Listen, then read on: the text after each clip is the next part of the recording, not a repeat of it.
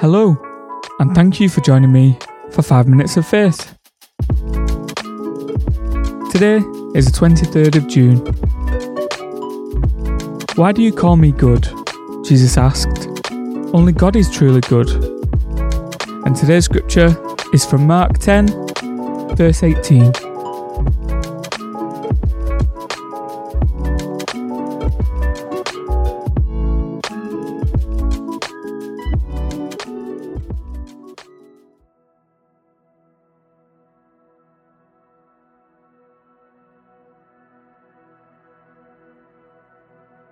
Now, of course, this isn't Jesus denying his divinity and his place in the Holy Trinity. To believe that would be nonsense considering all other accounts of Jesus' obvious divinity and his sonship to the Father. It would be much wiser to read this as the opposite, and that's Jesus confirming himself to be God. If you think about the people Jesus was up against, he was constantly under pressure from the authorities at the time, and so for somebody to label him good would have been unusual, but also an opportunity Jesus couldn't see passing him by. It would have been more of a, wait a minute, you just called me good, yet you know only God is good. If I, a man, is good, what conclusion do you come to? Although some believe that due to Jesus' mission to keep his identity clear only amongst the 12 disciples, he wouldn't have made such an obvious confirmation of his deity just yet. It wasn't uncommon for men to come to a rabbi or religious teacher asking what must be done to be good. I guess this man just asked the wrong teacher. Reason being, many other rules and teachings were created outside of the Bible in order to keep people in line and on track. So to be seen to be good was likely sought after by individuals at the time. As isn't too dissimilar to today. People love to be seen as good. They love to paint a picture of goodness. God, however, loves authenticity and sees straight through the forgery. Jesus took the man back to the simplicity of the law given to Moses, quoting the commandments as they were given.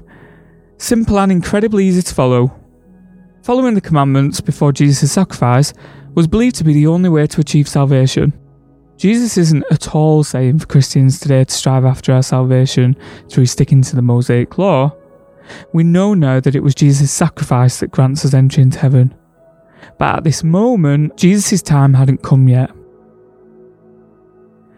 As Paul writes in his letter to the Christians in Rome, no matter how good we believe ourselves to be or how good we believe others to be, mankind will never be without sin. Even if we're to keep every commandment, we still fall short. Jesus was, is, and will remain to be the eternal answer to our spiritual depravity. Without him, relationship with God, and therefore salvation, is eternally impossible. Remember as you face today, or reflect on it, that you are holy because Jesus is holy, and nothing you have done leaves you unreachable by the grace of God. The exchange of grace is a mystery to us, and one we won't ever be able to fully fathom. How can God love us this much after all of our adultery? Humankind has a horrible history of turning away, and Christians will continue to do it until the day of judgment, yet he still chose to end the spiritual war on sin, to unbind us and restore our relationship with him. Remember also that God, in his total goodness, chose you. He doesn't need you, but he wants you.